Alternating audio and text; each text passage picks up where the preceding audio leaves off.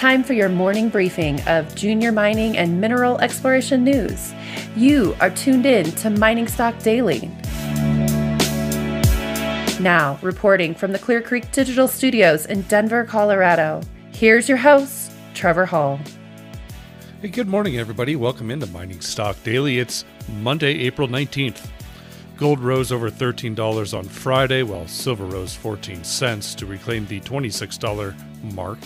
Using the 1780 settlement price, gold has jumped $36 in 2 days and has risen $100 since the end of March, thereby repairing much of the technical damage that was inflicted on the gold price during the month. In fact, the Mining Stock Journal said that right now, the chart is making a good case that gold has successfully fended off a double bottom and is poised to move a lot higher.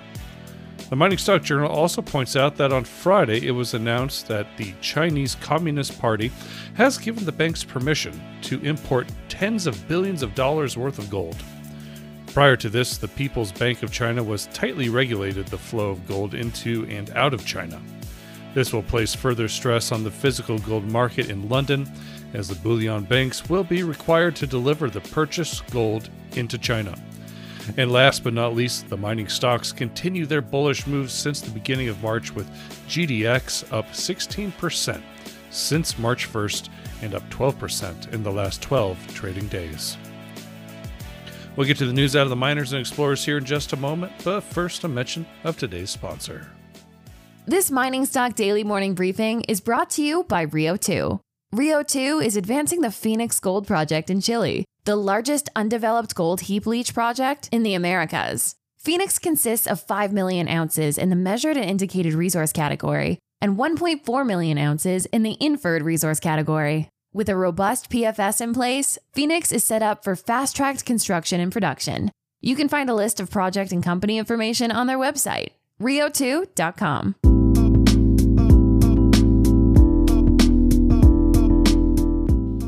All right, here's what you need to know this morning. Orocobre Limited and Galaxy Resources announced that they have entered into a binding merger implementation deed under which the two companies will merge via a Galaxy scheme of arrangement pursuant to which Orocobre will acquire 100% of the shares in Galaxy. Galaxy shareholders will receive 0.569 Orocobre shares for each Galaxy share held at the scheme record date. Upon implementation of the scheme, Orocobre shareholders will own 54.2% of the fully diluted share capital of the combined entity, and Galaxy shareholders will own the remaining 45.8%. The $4 billion merger, measured in Australian dollars, could establish a top 5 global lithium chemicals company. Both companies are listed on the Australian Stock Exchange. However, Orocobre also has a TSX listing with the symbol ORL. Roskin Gold is back this morning with new drill results from the recently discovered zone 150 meters west of the Mankooki South zone. Results were highlighted by 19 meters grading 7.52 grams per ton gold, including 5 meters of 21.28 grams per ton.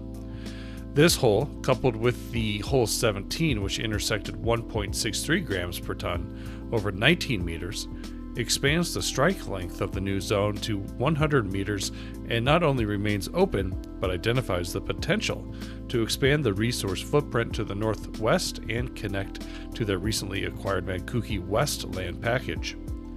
The gold mineralization at Mankooki South is located approximately 25 kilometers east of the Fekola mine, which B2 Gold operates. Roskin trades on the TSX Venture with ROS and on the OTC with RCGCF.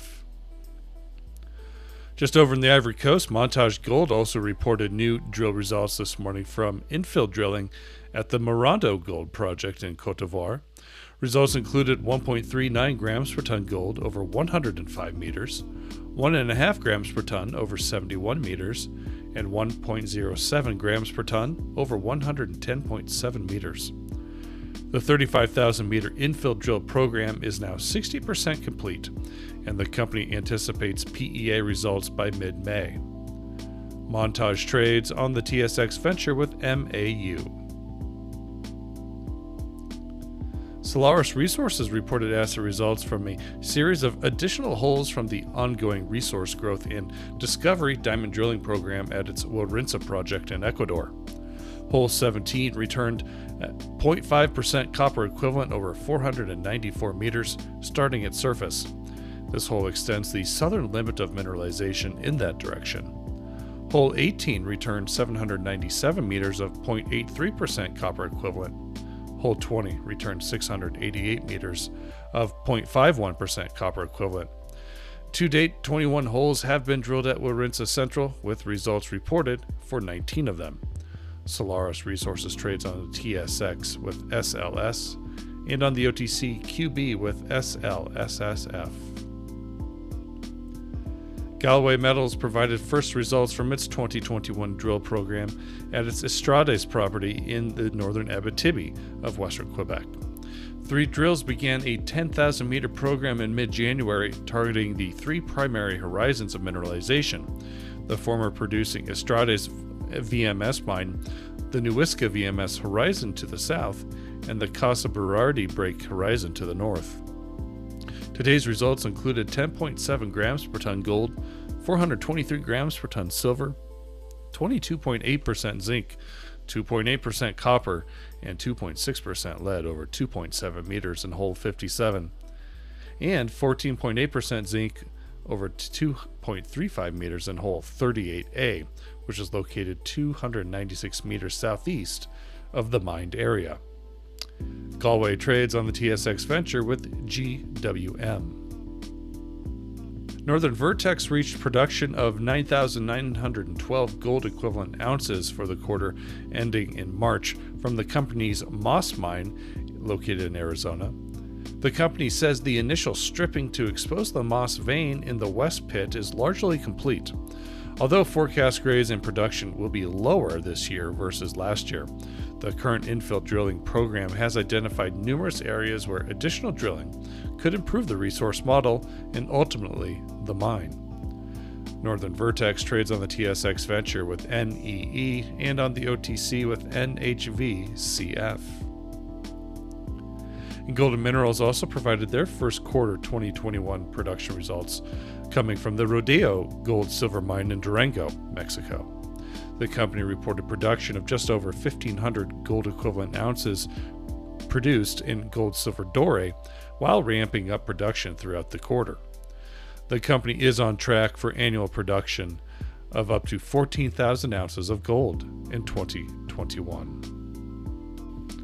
That's it for us this morning here on the Daily Briefing. This Mining Stock Daily Morning Briefing is produced by Clear Creek Digital and Investment Research Dynamics Mining Stock Journal.